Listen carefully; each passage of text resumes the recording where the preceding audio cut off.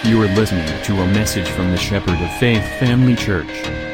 Get the latest updates by liking us on facebook.com/tsffcph.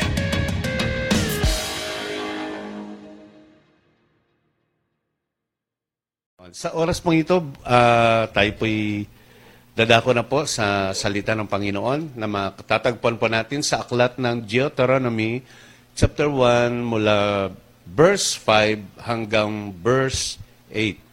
Deuteronomy chapter 1 verse 5.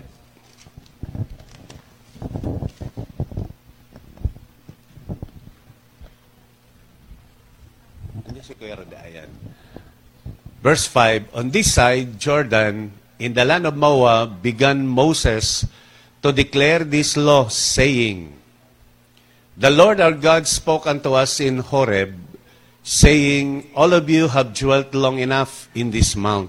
Sabi niya, matagal-tagal na rin kayo dito sa bundok na to.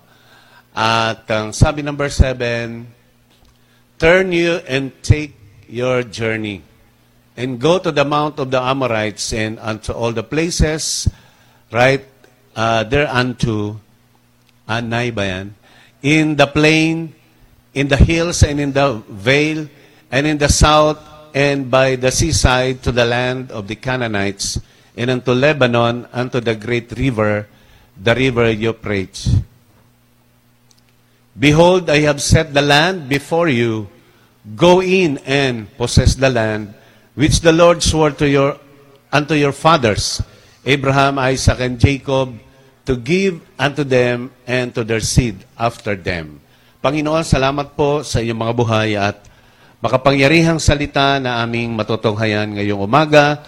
Salamat sa iyong kabutihan. Salamat po sa iyong mga salita. At salamat sa iyong presensya, Panginoon.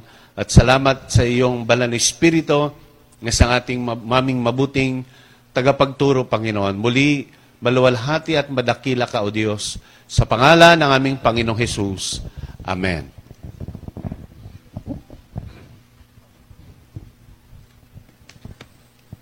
Ito pong mga talatang ito ay mga salita na ipinaalala ni Moses at pangako po ng ating Panginoon. At sabi niya, matagal-tagal na kayo sa lugar nito. Sabi niya, humayo kayo at pumunta doon sa lugar na ipinangako ko sa inyo. So, ang mensahe po natin ngayon ay facing your new life. Ang pagharap po natin sa ating bagong buhay. Ngayon po ay 2020. Katatapos po ng 2019. At paano po natin harapin ang 2020? Paano po tayo mag-start doon sa bagong simula? At paano ihanda ang isang sarili o ang isang buhay, ang isang tao sa pagharap po natin sa panibagong taon ng buhay? For 400 years, ay nasa ilalim po sila ng Egyptians, ng Egypt. At ang bayang Israel ay naging alipin. At ang sabi ho ng verse 5, ng verse 7, sabi niya, lalabas kayo papunta sa lupang pangako. So, from bondage to freedom.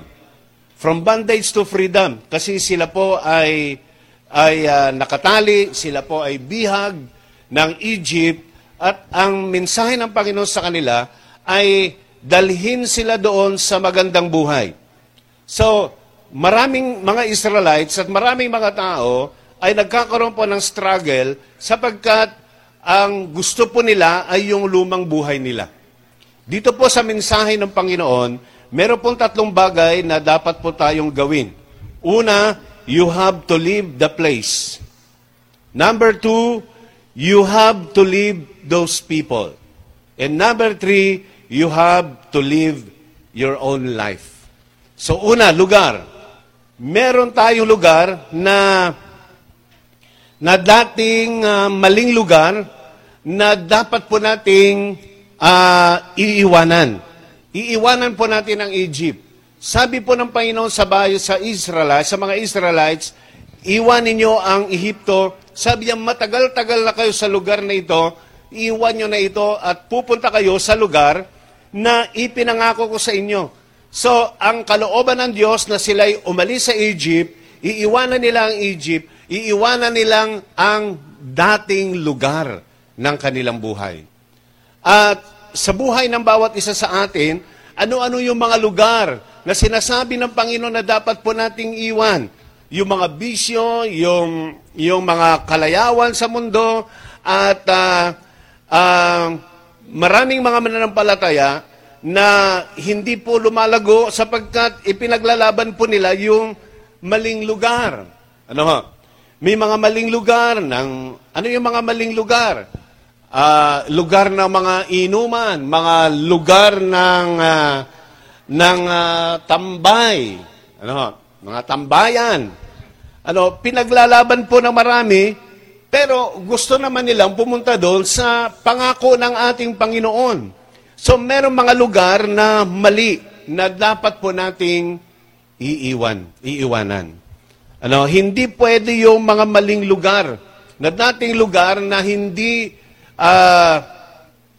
kinalulugdan ng ating Panginoon. So, hindi po tayo makakarating sa ipinangakong lugar ng Panginoon kung hindi tayo aalis sa luma. Ang mga tao, ang bayang Israel, hindi po sila sanay sumamba. Sila po ay kailangan palayain ng ating Panginoon. So, sa ating paglilingkod sa Panginoon, meron na ho ba kayang nag-decide na sasabihin niya, itong computer shop na ito na puro computer games ang ginagawa ko, iiwanan ko na yan. Hindi ko na pupuntahan yan. Meron na kayang nagsabi na iiwanan ko na itong mobile Mobile Legends. MOL ba yun? ML lang. Akala ko, iba pa yung LOL iba pa yun. So, marami pong mga bagay sa buhay po natin na kailangan po nating magdesisyon. Mga maling lugar. So, ang prayer po natin, kapag tayo dumaan doon, halimbawa, itong tambayan na ito, hindi ko na pupuntahan to. Kasi maling lugar ito. Kaya ang prayer natin, Lord, bigyan mo ko ng tamang lugar para ako po ay lumago. So, mahalaga po yung lugar. So, meron bang lugar na kapag nandun tayo, lalo tayong nangihina? Sipin po natin, kapag nandun tayo sa lugar na yon, lalo tayong nangihina? O sa mga bagay na naandun tayo, lagi nating isipin, pag nandun tayo, nararamdaman ba natin na tayo lumalakas o tayo ba ay nangihina? So, kailangan po nating pumunta doon sa tamang lugar. It's time to go to the right place. Ito po ay panahon na upang iwan natin ang mga lumang lugar. Sabi ng Panginoon sa verse 6, you stay long enough in this place. Sabi niya, matagal-tagal ka na sa lugar na ito. So, iwan mo na ang lugar na yan. Kaya nga po, kapag sa mga kadalagahan po, kapag kayo'y niyaya ng lalaki doon sa lugar ng KKK. Alam niyo yung KKK, di ba? Kataas-taasan, kasuluk-sulukan, kadilim-diliman. Ay huwag kayong sumama doon. Dahil hindi yun ang tamang lugar. Ano po? At kung sumama man kayo doon, pagdating doon, itulak nyo, ihulog nyo. At sasabihin nyo, hindi mo na ako maloloko. Tandaan natin yan. So, matagal-tagal na kayo sa lugar na yan. Sabi niya, umalis na kayo riyan. Sino po yung nasa lugar na nasa kalagay na merong discouragement? Sino po yung nasa lugar na laging malungkot? Sino po yung matagal-tagal na sa lugar? Sabi niya, you have been long enough in this mountain. Matagal-tagal ka na rin sa lugar na yan. Anak, matagal-tagal ka na rin nalulungkot. Anak, matagal-tagal ka na rin nangihina. Anak, matagal-tagal ka na rin nalulupaypay. So sabi niya, alis ka na dyan. So ang iba po ay matagal lang malungkot. Meron ba ritong matagal-tagal ka na nalulungkot? Matagal-tagal lang nangihina. Ang iba'y matagal-tagal na rin walang pera. Ganun ba? Sabihin natin, alis ka na dyan. Oh, alis ka na dyan. Oh, amen. Praise God. Sabi ni Lord, matagal-tagal ka na dyan. Umalis ka na dyan. Sapagat hindi yon ang kalooban ng ating Panginoon. Sabi po sa verse 7, sa ibang translation po, sa translation po ng Good News, sabi niya, break camp and move on. Break camp and move on. Good News translation po yon. Or break camp, advance. So, move on, advance. So, i-break natin yung luma bago tayo makapag-advance. Babasagin natin, wawasakin natin ang luma bago tayo maka-move on. So, hindi po tayo laging problematic. Hindi po tayo laging failure. Hindi po tayo laging ang isip natin ay pangit na buhay. Hindi po lagi po ang iniisip natin ay discouragement. Hindi po lagi iniisip natin yung malungkot na buhay. Ang sabi ng Panginoon, it's time to break camp. Panahon na upang basagin natin ang mga lumang bagay. Alis ka na roon. Ang sabi niya, break the camp and advance. Move on. Mag-advance po tayo. Mag-move on po tayo. Paano tayo makapag-move on? Bilang mga magulang, sasabihin natin, alam ko ang aking anak makakagraduate yan. Alam ko ang aking anak ay pinagpapala yan. Alam ko na ang buhay kong pangit ay mapapalitan yan. Alam ko ang buhay na hindi maganda ay gaganda yan. Isang araw, makakabili ako ng sariling bahay. May mga gano'n ba sa atin? Sister Teresa may bahay na eh. Sabi niya, kubo-kubo lang daw eh. Nakita namin sa Facebook, ang lawak-lawak eh. Pwede mag-Sunday service doon sa sala nyo. No, malaki na. Ibang klase. Para siyang hindi siya lote lang. Para siyang mansion. Darating isang araw, makakabili rin ako ng lupa't bahay. Di ba yung mga sinasabi natin? Isang araw, makakabili ako ng sasakyan. Salamat sa dalawa lang may gusto. Isabi ng isang Kristiyano, isang araw, makakabili rin ako ng, Brother Jeff, paano pronounce ang Lamborghini? Oh, Lamborghini. Sabi ng isang Kristiyano, darating na araw, makakabili ako ng Lamborghini. Mahal yun, brad, million yan, Sabi ng isang kasama niya, anong spelling ng Lamborghini? Sabi niya, di bali, Kia na lang. Hirap lang spelling, dapat to, kapag meron po tayong inaasam, mga bagay na kalooban ng Panginoon, kalooban ng Diyos na pagpalain ng kanyang mga anak. At kailangan nating umalis sa lumang lugar. Lumang lugar na kawalan ng pag-asa. Lumang lugar ng mapapahamak po tayo. Pupunta tayo sa lugar na inilaan ng Panginoon. Isang lugar na matagumpay. Isang lugar na nag-a-advance po tayo. Nag-move on po tayo. Lagi may positibong bagay na mangyayari sa buhay ng bawat isa sa atin. Dapat yung ating ministry nag-a-advance. Dapat yung ating cell group nag-a-advance. Dapat yung ating mga iba't ibang fellowship ay nag-a-advance.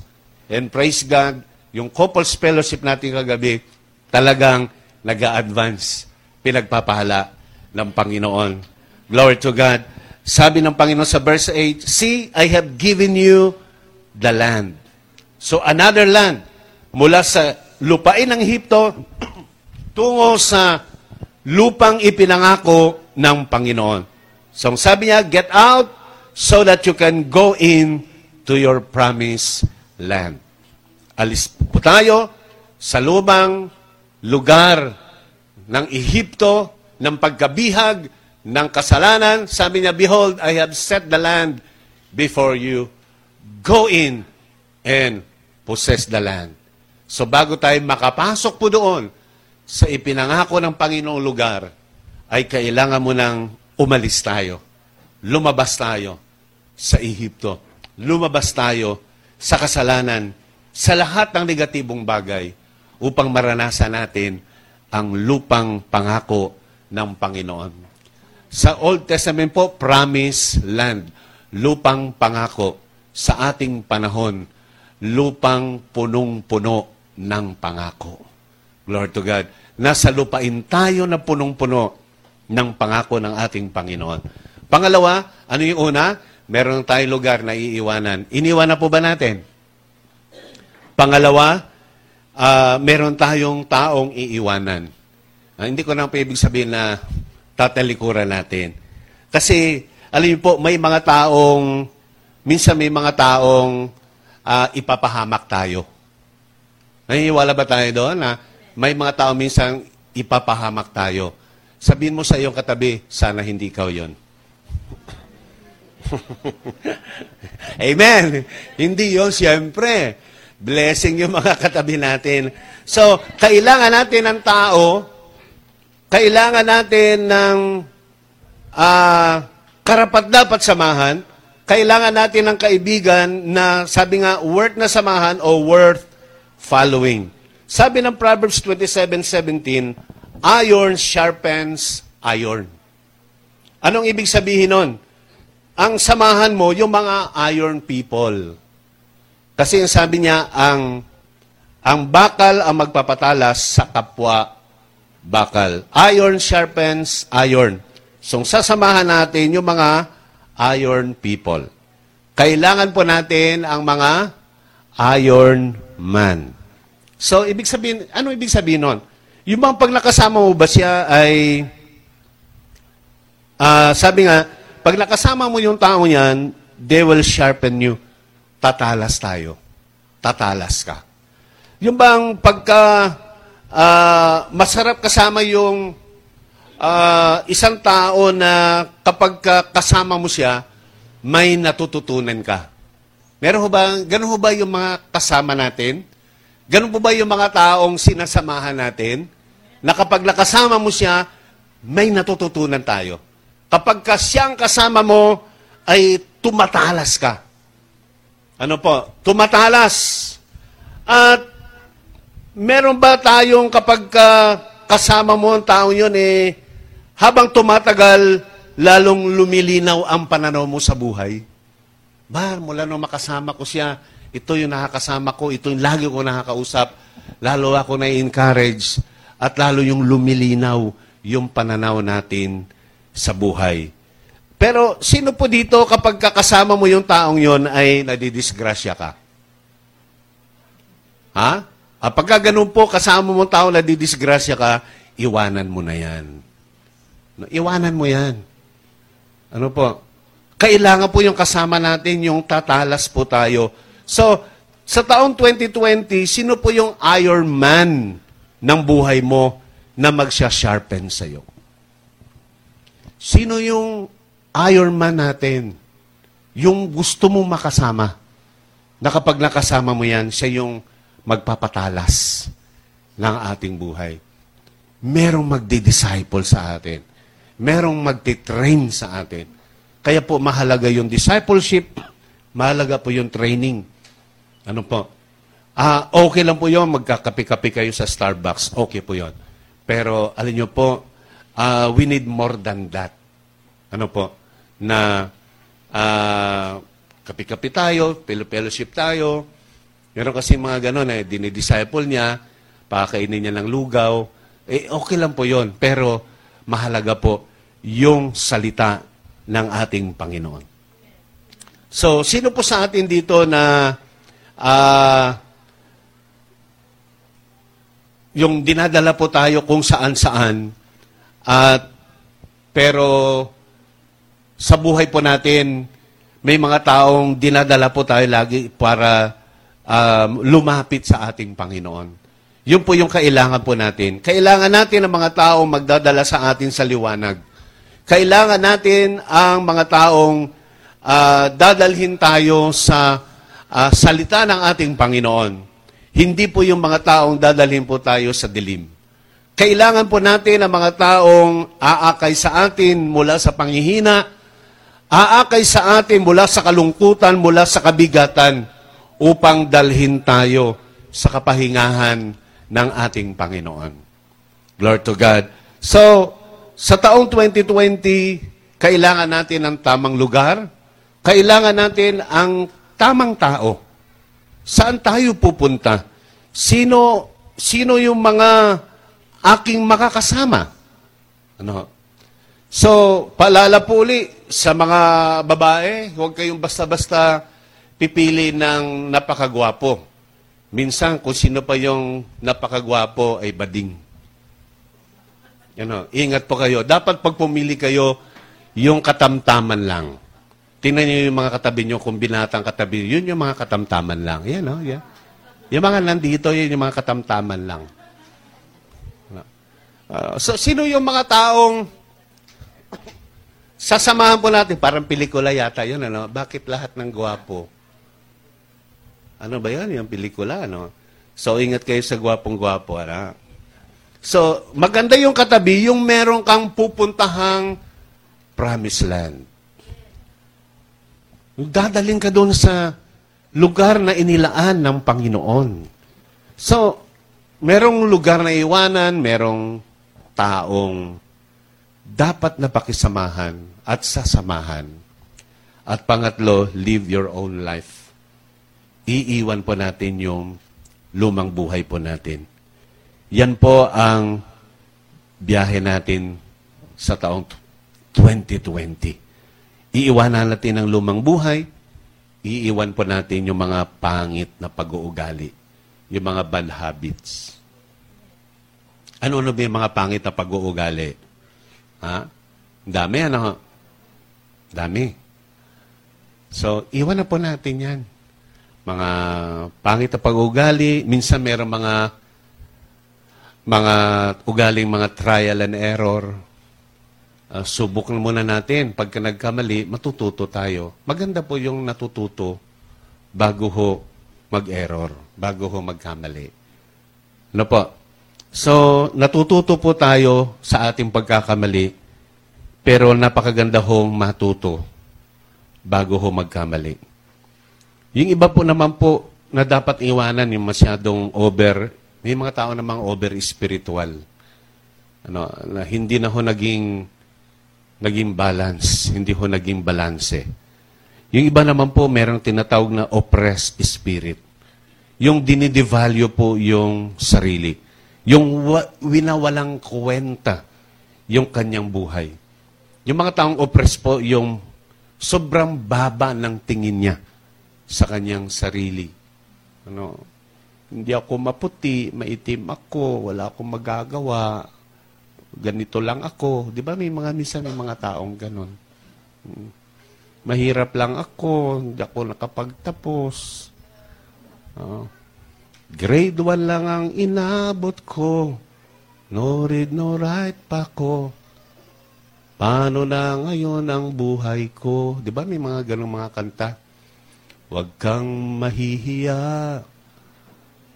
Ang ilong mo ay, anong tawag doon sa matangos na ilong daw sa English? Ano ba yun? Appointed. Ang hindi matangos daw ay disappointed. Ano po? Hindi ho tayo dapat ma-disappoint. Sa anumang kalagayan po natin. Kasi ang bawat isa sa atin ay mahalaga sa harapan ng ating Panginoon. Sino pong naniniwala dito ang bawat isa sa atin ay mahalaga sa harapan ng Panginoon. Sabi ni Brother Sherwin, kahit wala siyang award kagabi, kahit hindi sila napili, nandito sila. Sabi niya, masaya na naka-attend kami. Bakit? Hindi man sa pinili. Pinili ni Lord yan. Pinili tayo ng Panginoon. Mahalaga tayo sa harapan ng Panginoon. Glory to God. So, hindi natin dapat maliitin ang ating sarili at kung winawalang kwenta ang ating buhay, hindi ka na mangangarap. Kapag ka masyadong mababa yung tingin natin sa ating sarili, hindi ka na mangangarap. So, hindi po gano'n, Hindi ka na magdidisiplina. So, ang napakahalaga po sa buhay ng isang mananampalataya doon sa iwan natin ang lumang pagkatao, kailangan po natin ang disiplina. Ibig sabihin po ng disiplina ay self-imposed standard so that you can get what you need. So, tatlong bagay po sa sarili po natin. Una, yung tinatawag na self-leadership. Pangalawa, yung tinatawag na self-management. At yung pangatlo, yung tinatawag na self-development program. So yung una po, self-leadership. Kaya mong i-lead. Kaya nating pangunahan ang ating sarili, hindi ng ibang tao. Wala man ang ating cell group leader, minsan, kaya nating i-lead yung sarili natin. Pangalawa, yung tinatawag na self-management. Ibig sabihin, kaya nating, sa disiplina, dapat kaya nating i-manage yung buhay po natin. Kaya po nating i-manage po yung oras po natin. Kaya po nating i-manage yung pera po natin, yung mga biyaya, yung mga pagpapala po ng Panginoon. So mahalaga po yung self-leadership, self-management, discipline, and self-development program. So paano ma-develop? May programa po para ma-develop po yung sarili po natin. Halimbawa, sabihin natin, ilang books ba ang dapat kong basahin? Dapat sa isang buwan, meron ko matatapos na babasahin. Dapat, ilang conference ba ang aking aatinan? Kailangan maka-attend ako ng youth camp, may mga ganon. Kailangan maka-attend ako ng training. At sa disiplina, iiwasan natin yung mga excuses. Kasi kapag tayo po ay mayroong pangarap, may kasama hong disiplina. So, wala po yung mga dahilan, mga excuses ho ba? Sino ho dito kagabi yung may dalang mga anak na maliit? Diba? May mga dalahong anak na maliit? Oo, kasi minsan may magsasabi, hindi ho ako makaka-attend ng couples kasi wala mag-aalaga sa anak ko maliit. Pero kagabi, may nagdala ng anak ditong maliit. Tapos yung mga young people po natin na nag-asikaso po nito, wala pa ho silang tulog, yung mga galing hong call center. Ano po, wala silang tulog pero nandito sila. So, part po yon ng discipline. Hindi ko po ibig sabihin na sinasabi na kapag ka natulog, Sister Liza, wala rin yata ang tulog to. Galing ka ng work, sis? Galing ka? Oo. Madaling araw. Okay lang po na kahit na minsan mahirap yun, wala kang tulog, nasakit sa ulo. Pero part po yun ng discipline na ginagawa ng ating kapatid. Di ba kahit si Brother Arnel dati, na kahit gaganon-ganon yung walang tulog yun, may kasama yung disiplina, self-discipline. Self-discipline. So, mahalaga po yun sa buhay po natin, self-leadership, self-management, self-development program. So, sino po ang naniniwala sa atin sa taong 2020, meron tayong lugar na iiwanan? Ha? Ready ho ba tayo na iwanan po yung mga bagay-bagay na yan? Praise God. Sino pong naniniwala na meron po tayong mga taong iiwanan? Yung mga taong magdadala sa atin sa kapahamakan, magdadala sa atin sa pagiging madisgrasya, ay doon po tayo sumama sa mga taong maghuhubog sa atin para lalo tayong tumalas. At sino pong naniniwala na merong lumang buhay na dapat po tayong iiwanan? Ngayong taong pong ito, ang Lord po ay nagcha-challenge. Sino po ang gustong mag-commit na may iiwanan po tayo? Ngayong umaga po, magkaroon po tayo ng gesture. Sabihin po, hahakbang po tayo bilang palatandaan po na iiwanan po natin yung lumang lugar, lumang mga bagay na hindi makapagbibigay lugod sa atin, at yung lumang pagkatao po natin ay ibigay po natin sa ating Panginoon.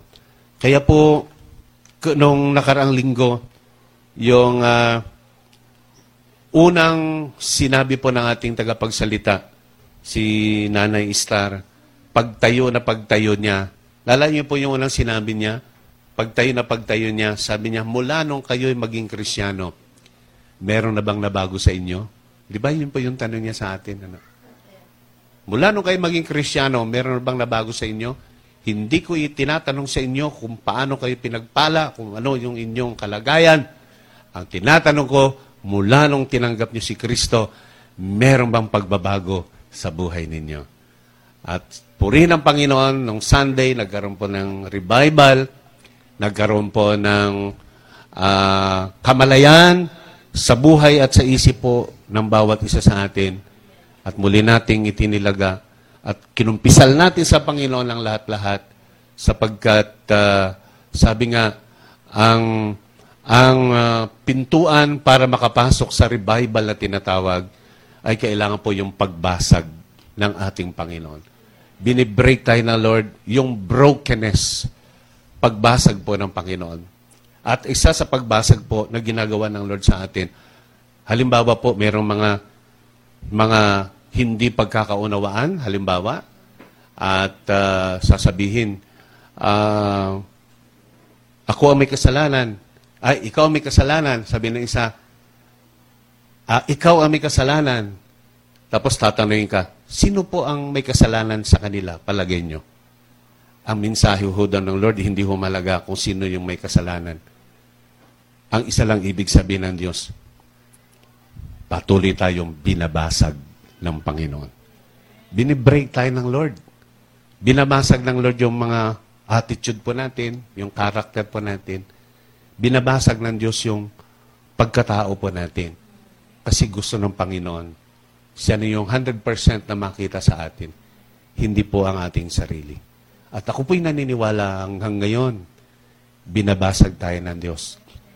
Hindi natin alam yung kasama natin, yung katabi natin, yung kamag-anak natin, yung kapatid natin, ay ginagamit ng Diyos para mabasag ang buhay ng bawat isa sa atin. Minsan, pag sinabi natin sa prayer, Lord, puspusin mo ako ng iyong pag-ibig.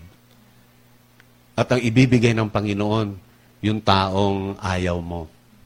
Yung taong para bang hindi ka ibig-ibig. Papakita sa iyo ng Lord, bibigay ng Lord sa iyo, ito yung tao. Gusto mo puspusin kita ng pag-ibig? Ito, yung taong sa tingin mo hindi ka ibig-ibig. Ipadama mo, iparanas mo ang pag-ibig mo dyan. Lord, tulungan mo akong magpatawad. Ibibigay ng Lord ngayon yung mga taong parang hindi karapat-dapat na patawarin. At doon ibabasagin tayo ng Panginoon. Ano po? Dadalhin niya po tayo sa isang lugar na kung saan ay hinuhubog at binabasag po tayo ng ating Panginoon. Lord to God. Sabi ho ng ating tagapagsalita, ano sabi yan? Na-convert tayo, pero hindi na-regenerate. Actually po, nung tinanggap natin ang Panginoon, pumasok na po yung regeneration. Yung conversion na regenerate po tayo.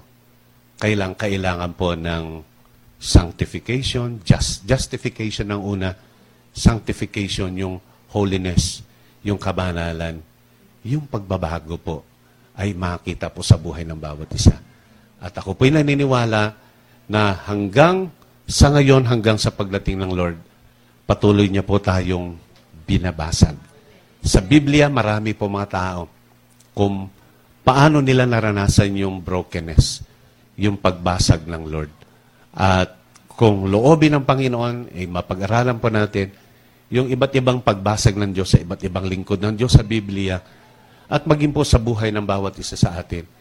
Pero ngayong umaga, ang paalala ng Panginoon sa atin, sa aklat ng ating pinag-aralan sa Deuteronomy, ay mensahe ng Panginoon hindi lang sa Israel, kung hindi sa bawat isa sa atin. Iwanan po natin ang mga lumang bagay. Mga lumang bagay sa isang lugar na alam po natin, mga lugar na hindi makapagbibigay luwalhati sa ating Panginoon. Ako po, nung tinanggap ko ang Panginoon, maraming lugar po akong tinalikuran. Lalaro kaming basketball, may lugar ho kami na laging nagiinuman. Nung makakilala ko po sa Lord, tinalikuran ko po yun. Pero dumaan po ako doon. Nung ako po yung tinagaya ng alak, kinuha ko po yung basong may beer. Pero pagkuha ko, inilapag ko. At ang sabi ko sa kanila, mga pare, binago na ako ng Panginoon. Kung yung pagbabago sa buhay ko, pwede rin mangyari sa inyo. Iniwanan ko po yung paglalasing. Yung bawal na gamot, iniwanan ko rin po yun. Sa biyaya po ng Panginoon. Yung mga sugal-sugal, iniwanan ko rin po yun. Hindi pa po kami umaapak ng grade 1. Magaling na ho kami magmadyong. Tatay at nanay magaling magmadyong. Pero makakilala sa Lord, iniwanan ko po yan.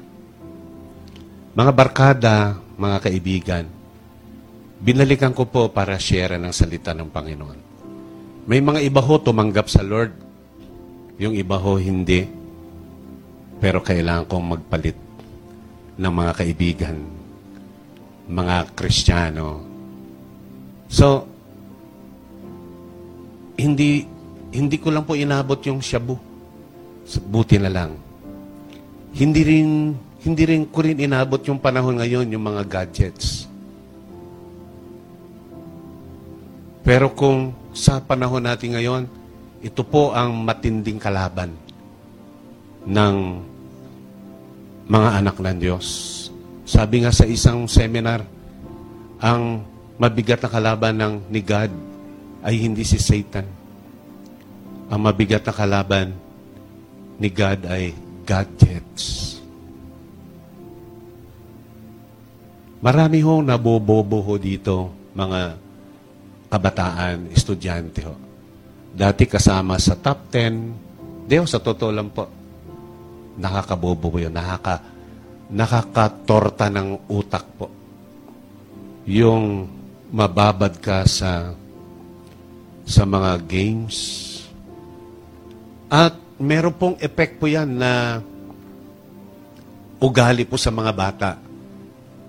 Kaya po ang aging ugali ng bata nagiging rebellious, nagiging matapang. Kasi yung laro na yan, patayan yan. Yan na. Minsan, pa pala yan, yung kahit magkalayo kayo, pwede kayo lumaban. Andali, patayin ko na siya. Yan na. Puro patayan po yan, duguan po yan. Kaya yung attitude ng bata, naging rebelde rin. Hindi, totoo lang. Tapos, nakakapanlabo ho ng mata. Marami ho mga kabataan, bata pa po ang kapal na po ng salamin. Kasi nakakasira po ng mata, nakakasira po ng utak, gadgets pa yan. Mga magulang at mga kabataan, maging mga matatanda. Kalo minsan nagpipray, yun pala. Hindi ko alam kung uso pa rin yung gumagawa ng mga bahay. Anong tawag doon? Ayan. Meron pa rin ba? Nasasayang po yung oras. Dati ho, kalaban natin, television lang eh. Teleserye eh. Pero yung iba, yung puso nila nasa K-pop. Diba? Kahit napakamahal ng minsan ng bayad sa concert. Biro may concert ng mga Koreans. 12,000, 10,000. Nakapanood yung marami. Kahit bawal pa, magtakip lang, maglagay ka lang ng mask, alcohol. Kasi concert, wala naman po yun doon. Pero, nakakalungkot lang po. Pagdating po doon sa Panginoon, alam niyo yung tinatawag na passion? Nandun yung passion. Ayan, passion ng mga kabataan natin yan, basketball. Pag ang passion mo na doon sa isang bagay, makarinig ka lang ng tunog ng bola. Iba yan, punta ka doon. Iba yung passion kasi. Pag ang passion natin sa isang bagay, ano man ang mangyari, gagawin at gagawin natin. Pero pag ang passion natin ay nasa Panginoon, paglilingkod sa Panginoon. Diba, sabi nga po dyan, loving God, loving people. Loving God. Mahal ko ang Diyos. Mahal ko ang Diyos. Diba, sinasabi po natin. Mahal ko si Lord, pero hindi ako nagbabasa ng salita niya. Mahal ko si Lord, pero hindi ako nagpe-pray. Mahal ko si Lord, pero praise God. Ang Lord ay nagpapaalala po sa atin. Marami po tayong iiwanan. At ngayong taon, bagong lugar, bagong tao, bagong buhay, bigay po natin sa Panginoon. At ako po'y naniniwala, yung lugar po natin sa tayuman ng Lord, bigay niya po sa atin. Ano po ito eh? Step of faith. Higanting hakbang ng giant of step. Giant step ba tawag doon? Step of faith. Kayang-kaya po ni Lord. Yan po, huwag po tayo ma-pressure. Pwede po tayo lumipat doon. Yung 3 million na presyo po, kayang-kaya po ni Lord. Salamat sa dalawang sumang-ayon. Kayang-kaya po ni Lord. Ayun, naging 5 na. Amen po. Kaya po ng Panginoon. May nagtanong sa akin, magkano yung doon, lilipatan nyo? Praise God. Kayang-kaya ni Lord. Sabi ko, 3 million. Ha? Saan kayo kukuha? Sa Panginoon. Lord yun di ba, Brother Sherwin? Praise God. At binigay na ng Panginoon yung deposit natin doon. Sabi ni Kuya Lito, habang hindi pa tinatayo yung bahay-sambahan doon, sa loob ng bahay, pwede na rin tayo magsimula. Mapapalayo tayo ulit Mapapalapit sa inyo, Brad. First gate na San Carlos. Mabuti po ang Panginoon. So, ngayong umaga po, ang paalala lang po ng Lord sa atin, Dadalhin niya tayo sa bagong lugar. Bagong lugar, bagong tao, at bagong pagkatao. Puso po tinitignan ng Panginoon. Hindi po sa akin yun, hindi po sa atin. Sa Lord po yun. Kahit po dito, praise God, nung dinala po tayo dito ng Lord, sabi po ni Kuya Lito, sabi niya, Pastor, kung papayag po ang Panginoon na dito po, ibig sabihin, kinikilala nila Kuya Lito na ito po ay sa Panginoon. Sabi niya, sige po, kung papayag si Lord, na gamitin po ito. Amen. Praise God. Yun po yung pananaw na kung saan lahat ng bagay na meron tayo ay galing sa Panginoon. At mga bagay na pinagkatiwala po sa bawat isa sa atin. Ang gusto lang po ng Panginoon ay yung buhay po natin ay dalhin po natin sa paanan ng Panginoon. Isang bagong buhay, mga bagong tao, at bagong lugar para sa kapurihan at kaluwalhatian ng Panginoon. Amen. Tumay po tayo lahat. Tayo po'y manalangin sa ating Panginoon. Lord to God. Taas po natin ang ating makamay sa Panginoon. Lord God, kalooban mo na kami dalhin at alisin sa mga lumang lugar ng mga bisyo, kalayawan sa mundo. Sino man po ang nakatali sa Ehipto ng mga gadgets, ng kalayawan, ng kamunduhan, tumatali sa amin, Panginoon, na hindi kami makaalpas dito. Nahihirapan, Panginoon, kalagan niyo po ang bawat isa sa amin. Palayain niyo po kami, Panginoon, sa Ehipto ng lumang lugar ng kasalanan, ng kamunduhan. Mga kasalanang nagagawang paulit-ulit, Panginoon. Mga bagay na aming nagagawa na hindi mo kinalulugdan. Lord, tulungan mo kaming magdesisyon in Jesus' name. Dating lugar ng pagtatambay, dating lugar ng pagbababad sa kamunduhan, Panginoon, ay iiwanan namin, O Diyos. At ilagay mo kami sa mga taong tatalas kami. At lalo kaming gagaling, lalo kaming may matututunan, Panginoon. Sapagkat ang bakal, Panginoon, ay tatalas sa kapwa bakal. Ibigyan mo kami ng mga Iron Man ng buhay namin. Mga taong magpapatala sa amin. Mga taong magde-disciple sa amin. Huhubog sa amin, Panginoon. At tulungan mo kami, Panginoon, na mamuhay bilang isang bagong buhay, bagong tao. Madisiplina namin ang aming sarili. Karoon kami ng self-leadership, self-management.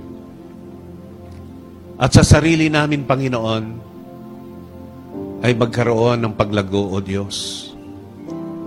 Panginoon, anumang pangarap, panaginip ng bawat isa ayon sa iyong kalooban, ay magkaroon ng kaganapan. Panginoon, salamat po. Inalis mo kami sa maling lugar ng kalayawan, ng kamunduhan, ng kasalanan. At dadalhin mo kami ng patuloy, Panginoon, sa iyong liwanag. Sa isang buhay na walang ibang maluwalhati at madakila kung hindi ikaw lamang. Humahakbang kami ng may pananampalataya. Pinalaya mo kami, Panginoon. Salamat po, Diyos, sa taong ito, 2020. Haharapin namin ang taon sa kapurihan at kaluwalhatian ng iyong banal na pangalan at ilagay mo sa puso namin ang isang marubdob na damdamin, passion to serve you, Lord God. Passion to love you, Lord, sapagkat ikaw ang unang nagmahal sa bawat isa sa amin. Salamat sa iyo, Panginoon. Salamat po kung paanong pinalaya mo ang bayang Israel. Lord, tinatanggap namin ang kalayaan. Ang sabi mo, Panginoon, kami humayo, mag-advance, mag-move on. At kami ay pupunta sa lupang ipinangako mo. Panginoon, kami ay nasa isang kalagayan na sa buhay namin ngayon. Wala hindi lamang sa lupang ipinangako, kung hindi sa isang lupang punong-puno ng pangako. Kung ano sa langit ay gayon sa lupa, Panginoon. Pinagpala mo ang bawat isa. Lord, tinataboy namin at hindi namin pinapahintulutan na manatilit magpatuloy ang mga panlulupaypay, discouragement, mga panghihina, Panginoon, ang mga kabiguan sa buhay, maging ang bitterness, O God, sa puso ng bawat isa, at iangat mo ang aming buhay sa isang pamumuhay na may pag-ibig, na may kalayaan, Panginoon. Ama, salamat po sa katagumpayan, sa pagpapala ng iyong mga salita. Purihin ang iyong banal na pangalan. Salamat, Panginoon, sapagkat ikaw ang Diyos na kasama po namin. Ikaw ang Diyos na nagpalaya. Ikaw ang Diyos na kasama namin maging sa lupang punong-puno ng pangako. At ngayon pa lang, Panginoon, inaangkin po namin ang katagumpayan sa buhay ng bawat isa. Sa pangalan ng aming Panginoong Jesus. Amen. Amen, Lord. Thank you, Lord.